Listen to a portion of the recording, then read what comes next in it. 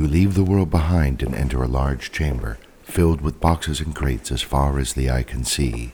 Welcome to the Conspiracy Clearinghouse, the podcast that takes a rather skeptical look at conspiracies and mysteries. Each episode will examine various conspiracy theories, most of which are not true, a few of which might be a little bit true, and even a couple that turned out, in fact, to be true. There are many boxes in the clearinghouse, and along the way, we'll look at some mysteries and hoaxes as well. We dare to look behind the curtain that's behind the curtain.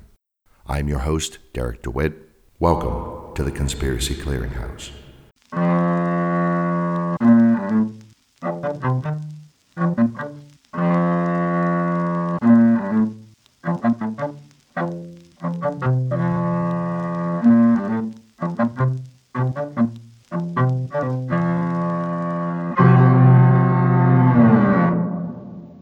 This is part one of what will be a series of episodes to look at some of the reasons why conspiracy theories become popular, why they spread, and why so many people seem to believe at least some of them. Oh, but those are fringe elements that believe this stuff, right? I think you'd be surprised. Just taking the United States, according to Statista, who looked at this stuff in 2019, 11% of Americans believe the moon landing was faked. 15% believe that HIV was created by the CIA and purposely released into the populace in order to reduce both the African American and homosexual populations in the country. 19% believe in chemtrails. 21% believe that the Illuminati secretly pull the strings and control world events and governments. 22% of Americans think climate change is a hoax. 23% say that 9/11 was a false flag or inside job. 27% believe that aliens are being hidden by the government in Area 51.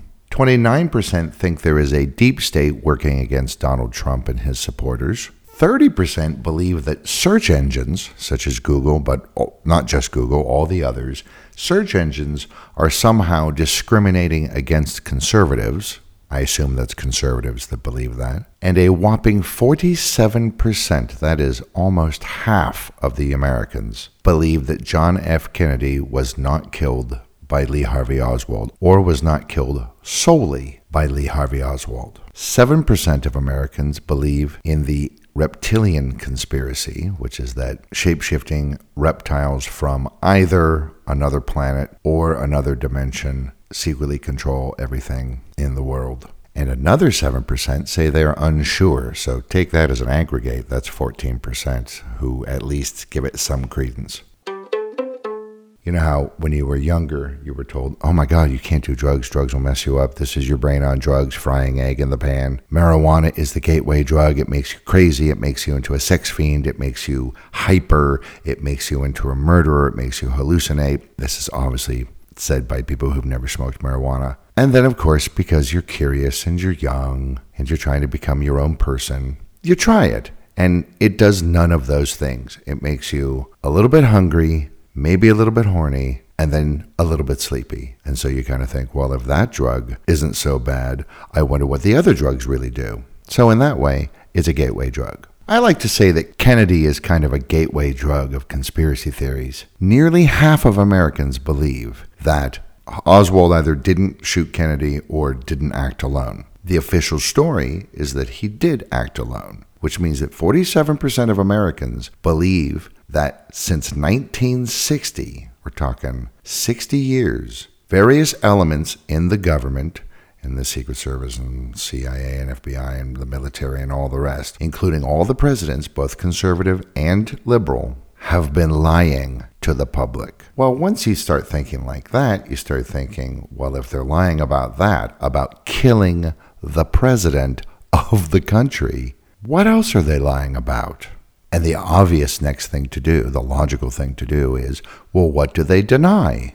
Aliens. They deny that there are aliens. So maybe there are aliens. And then chemtrails, and then lizards from Orion, and then Google hates conservatives, and whatever else. And the interesting thing is once you start getting into this mind frame of distrust, all someone has to do is present a quote-unquote theory, all they have to do is toss it out there. If anybody in a position of authority or in a position to know better says, no, that's not true, well, because you're already in this mind frame, you think, well, of course they'd say that. What are they going to do? Admit it? And you don't even have to do the work of creating your own full-fledged theory. Many people just ask a question. I'm just asking the question. And today, people will simply kind of run with it and turn it into all sorts of ideas. You know, the old, is it true, sir, that the press person asks, is it true, sir, that you no longer beat your wife?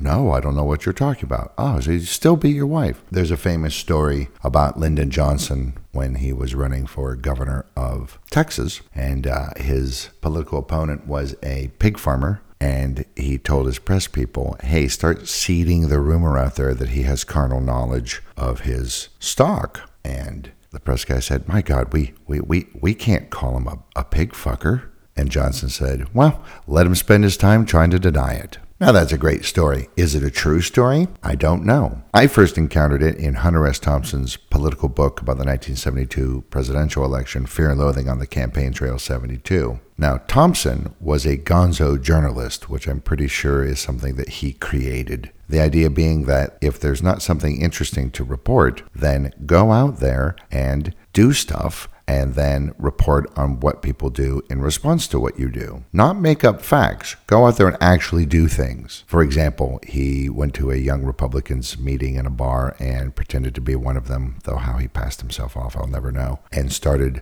talking about all these rumors he'd heard about the Democratic candidates. Well, you know, I heard that they're pedophiles and they're this and they're that and they're cannibals. Oh, and as people got drunker, they believed this. And then he wrote about that. So Hunter S. Thompson and gonzo journalism was not necessarily about making up facts. It's not about making up facts, but it was about inserting yourself into the journalistic process. Very postmodern. It's a recognition that a journalist is a person and that anything they write, no matter how objective they seem to be or try to be, will necessarily be subjective. I mean, I guess you could probably trace that all the way back to Truman Capote's In Cold Blood. He created the nonfiction novel, which seems like a contradictory term, but it isn't. A number of revolutions in communications technology, and thus communications techniques, takes this kind of acknowledged subjectivity to a whole new level. Before you know it, you've got computers, you've got the internet, you've got people, normal people, not people like Thompson who had to have an editor who thought that what he was doing was worthwhile enough to publish what he wrote, and peers to critique his work and his methods. But suddenly, anybody can write stuff down and it can be shared on this thing called the internet, and it can potentially reach millions of people. Then that turns into videos and, well, podcasts, and then social media comes along, and the way that it presents information or decides how to present information is somewhat problematic. And if you allow yourself to pay attention to it, it would almost seem like we're in a swarm of constant conspiracy theories and lies and hashtag fake news and all this stuff. I don't know that it's actually that new a thing. The reach is certainly new. The speed at which it happens and the number of variants that proliferate has certainly changed in the modern era. But people believed conspiracies a long time ago, before there were telephones even, hell, before there was electricity. And the speed at which this information comes across our zone of attention, because, you know, we still work and we still raise children and have to walk the dog and things like this. It's not like we got any more hours in the day to allow all of this information to come into our brains. So the speed at which we encounter this information and these theories often can lead to misunderstandings, which then get spread very quickly because we're in a real hurry to get things done and do other things. And like a game of telephone, it just expands and slightly distorts, and what started off as something slightly wrong turns into something that's really quite wrong indeed. And then, of course, you have, shall we call them, unscrupulous people who understand that this is the system now, this is the way that we communicate, this is a very powerful communications medium, and they try to find ways to leverage that to their advantage for whatever their motivations are. It might be useful to look at what is a theory. We call these conspiracy theories. What is a theory? Google says it is a supposition or a system of ideas intended to explain something, especially one based on general principles independent of the thing to be explained. Dictionary.com, definition number 2 says it's a proposed explanation whose status is still conjectural and subject to experimentation, in contrast to well-established propositions that are regarded as reporting matters of actual fact. And their 6th definition says it's contemplation or speculation. So that seems to kind of fit. The word theory came into English from Latin around 1600, which means a viewing or a contemplating. Its opposite is kind of a hypothesis. A hypothesis is an idea that's proposed for the sake of argument so that it can be tested. So I think according to these definitions, we can say that these are theories. I'd say that they kind of fall into 2 different categories. There's misinformation, and then there's disinformation. The 2 words are sometimes used as synonyms or used interchangeably, a little bit like how inflammable, flammable, and inflammable all mean the same thing. But I think that's not terribly useful. Misinformation, according to Merriam-Webster, is incorrect or misleading information. Dictionary.com says it's false information that is spread, regardless of whether there's an intent to mislead. It literally means wrongly informed. Disinformation, Dictionary.com says it's deliberately misleading or biased information, propaganda, and manipulated narrative or facts. And Wikipedia just says, point blank, disinformation is false information spread deliberately to deceive. So misinformation is stuff that, for whatever reason, is incorrect and people are spreading. Sometimes we don't understand something because we didn't quite catch it, or we misunderstood something at the very beginning. Or maybe later we caught it, but we didn't really take. So we sort of misremember it before we communicate it to somebody else. Or when it was first communicated to us, it was communicated somewhat imperfectly. And then we sort of fill that in with what is very often called common sense. It just makes common sense. The problem is there is no such thing as common sense because everybody is operating subjectively. And so there is no real commonality there apart from the fact that we're all Homo sapiens sapiens and we eat and sleep and things like this. I'll give you 2 illustrative examples, both of them from the Bible. Believe the religion, don't believe the religion, but there's no denying that for Western civilization, the Bible is certainly a part of our shared heritage and mythologies. So, let me pose a question to you. In Genesis, these are both Genesis stories. Question number 1, why were Adam and Eve kicked out of the Garden of Eden? Go ahead and answer. There's a good chance that you said because they disobeyed God, but that is not what the Bible actually says. So if we look at Genesis 3, which is where the fall of man story occurs, Eve's hanging around, serpent comes, says, hey, what's up? She says, oh, this is pretty good, living here, it's great, but we're not allowed to eat from this one tree. God said, don't do that. He said that we would die. And the serpent says, you're not going to die. Go ahead and eat it. Trust me on this. So she's already been lied to because she eats it and she doesn't die and she gains wisdom. And then she gives it to her husband, Adam, and they eat it. And then God figures out pretty quickly and he curses the serpent and casts them out. Sounds like they got in trouble for disobeying God. But Genesis 3:22, I'll quote it. And the Lord God said, the man has now become like one of us, knowing good and evil. He must not be allowed to reach out his hand and take also from the tree of life and eat and live forever. And so he kicks them out. So there were 2 special trees in the Garden of Eden, the tree of the knowledge of good and evil, which they were not allowed to eat from, and the tree of life, which allowed you to live forever.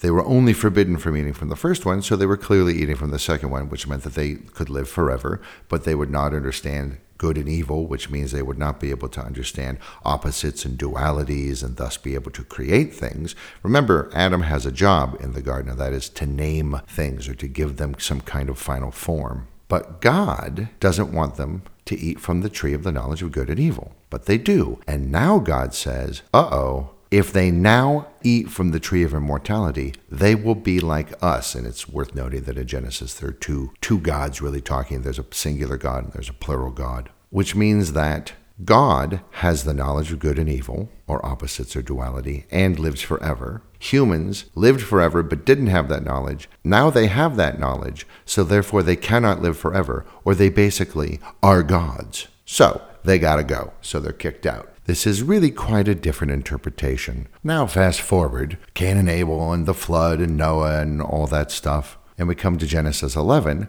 the story of the Tower of Babel. So the people, post-flood, had all come together in a single place, speaking a single language, and because they have this knowledge of good and evil and they're able to actually create things, they make these kind of awesome bricks, and they start building this really tall tower. God destroys the tower, scatters them, confuses their single language into a bunch of different languages, and that's that. Why does God do that? So this is question number 2.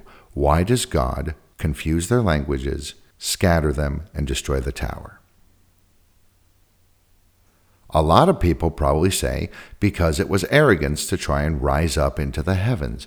But that is, again, not what Genesis 11 says. This is what God, again in the plural aspect, this is what God says in Genesis 11:5. But the Lord came down to see the city and the tower that the men were building. The Lord said, if as one people speaking the same language they have begun to do this, then nothing they plan or do will become impossible for them. Come, let us go down and confuse their language so they will not understand each other. And then the Lord scattered them over the earth. There's nothing about arrogance. There's nothing about them trying to become like God. Instead, in both of these stories, what we see is God trying to keep his job.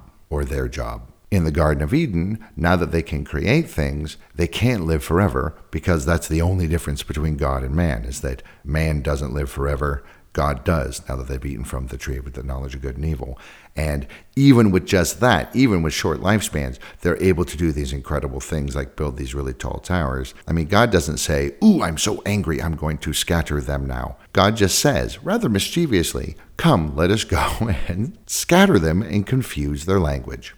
So God's just trying to keep God's job. This is why it's so important to always go back to the source whenever possible. How is it that so many of us have these incorrect ideas in our heads about these two stories? Well, maybe they were told to us when we were younger, and that's what the people who told us said they meant. And then you have to ask the question, did those people believe that? Had it been passed down to them incorrectly, or were they simply choosing a particular interpretation, ignoring what's actually in the book, but kind of paraphrasing it in order to get us to do things in a certain way? Again, was it misinformation or was it disinformation? One thing's for sure, give people a little bit of information and they will begin to try and turn it into something like a narrative, or to try and create a context for it and fit it into a larger picture, even when they don't know that larger picture. In the case of people who believe the Bible is actually somehow true, which for the record I don't, an interpretation of, say, the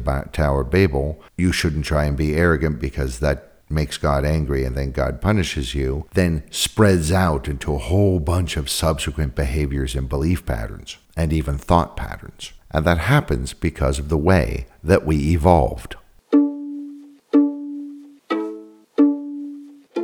We are pattern-seeking creatures. Imagine that we evolved on the savannah. Quite high grass, you're walking along, doing your thing, maybe thinking food would be a good idea. Let's go get some. You think you see something, or maybe you hear something, and your mind immediately begins to try and put together from the little bits of information that you have some kind of a pattern to come up with a prediction. A, is it food that I can hunt down and kill and eat and bring back to my folks? Or is it something that's going to get me, thus ending my life, and I need to get the heck out of here? Same is true not just in the hunting realm, but in the gathering section of the hunter-gatherer lifestyle. These edible berries have a tendency to grow next to these kinds of trees. I see those trees. Maybe there are some berries there. Let me go look. There's a bit of a joke in the parody religion Discordianism called the Law of Fives, in which everything is based on the number 5 in the universe. In their main book called the Principia Discordia, they say, quote, all things happen in fives or divisible by or multiples of 5 or are somehow directly or indirectly appropriate to 5. This is what the Law of Fives is. There's a correlative of that known as the 23 Enigma, which is a belief in the significance of the number 23. Supposedly, William S. Burroughs, the writer of Naked Lunch and Nova Express and all these other things, he believed in this. And Robert Anton Wilson, one of the founding members of the Discordians and sort of a counterculture writer and thinker, he says Burroughs was the first person he'd ever met to believe in it. Wilson hid lots and lots and lots of 23s all through his works, his fiction, his nonfiction. So the 23 enigma is just a corollary of the law of fives, because 2 plus 3 is 5. So actually the 23 enigma is tied into the law of fives. Could be a clue buried in the very fabric of our reality as to how nature and the universe works. The shortest way to go about it is think about the number 23. And then live your life. But be thinking about the number 23. And eventually you will start to see 23s everywhere. Obviously, it works better if you're going for 5 and you're saying that everything somehow relates to 5 or is divisible by 5, because you're going to have a lot more quote-unquote evidence. But 23 is actually quite nice because it's not such a common number. The interesting thing is, if you do this, you will begin to see 23s everywhere. The fact of the matter is that you could probably choose any number and find the same series of patterns. This is what's known sometimes as confirmation bias or selection bias or apophenia. Apophenia is the tendency to perceive connections and meaning between unrelated things. It was a term first coined by Klaus Conrad in writing about the beginning stages of schizophrenia. Schizophrenics very often see lots and lots of connections and patterns where in fact there are none, which are then sort of fueled by hallucinations, which the mind creates, partly fueled by this belief that things are connected, and so then the hallucinations occur, and thus more proof is generated, and so it goes on and on and on. As Kurt Vonnegut Jr. writes in his novel Galapagos, our brains are just too big to do us much good. They just cause all sorts of trouble. Even in random things, we have a tendency to see patterns. So you combine this genetic inherited tendency to see patterns in things, even where there may not actually be patterns, and brains that are frankly just too big for the day-to-day process of survival. Throw that into an environment in which information, and by information I mean ordered signal. I don't necessarily mean that it's valuable or not valuable, but I mean it's, say, words instead of just noises. So throw that into an environment in which information is coming across our field of attention very quickly and multiplying and proliferating at an astonishing rate. The amount of information in the world total doubles something like every 18 months or something now. And frankly, I'm a little bit surprised that more people don't believe conspiracy theories. Those are some of my musings on some of the reasons as to why conspiracy theories seem to be so popular these days. As I said at the top, we'll occasionally have an episode like this, but usually the episodes will simply exploring a particular conspiracy theory, its details, its history, maybe what it means. And not everything we look at will be patently untrue. Not everything is ridiculous. Some things, it turned out, actually did happen. So yesterday's conspiracy theory becomes today's shameful incident. So we do want to keep an open mind. But as the banner photo on the Skeptical Inquirer Facebook page said today, keep an open mind, but not so open that your brains fall out.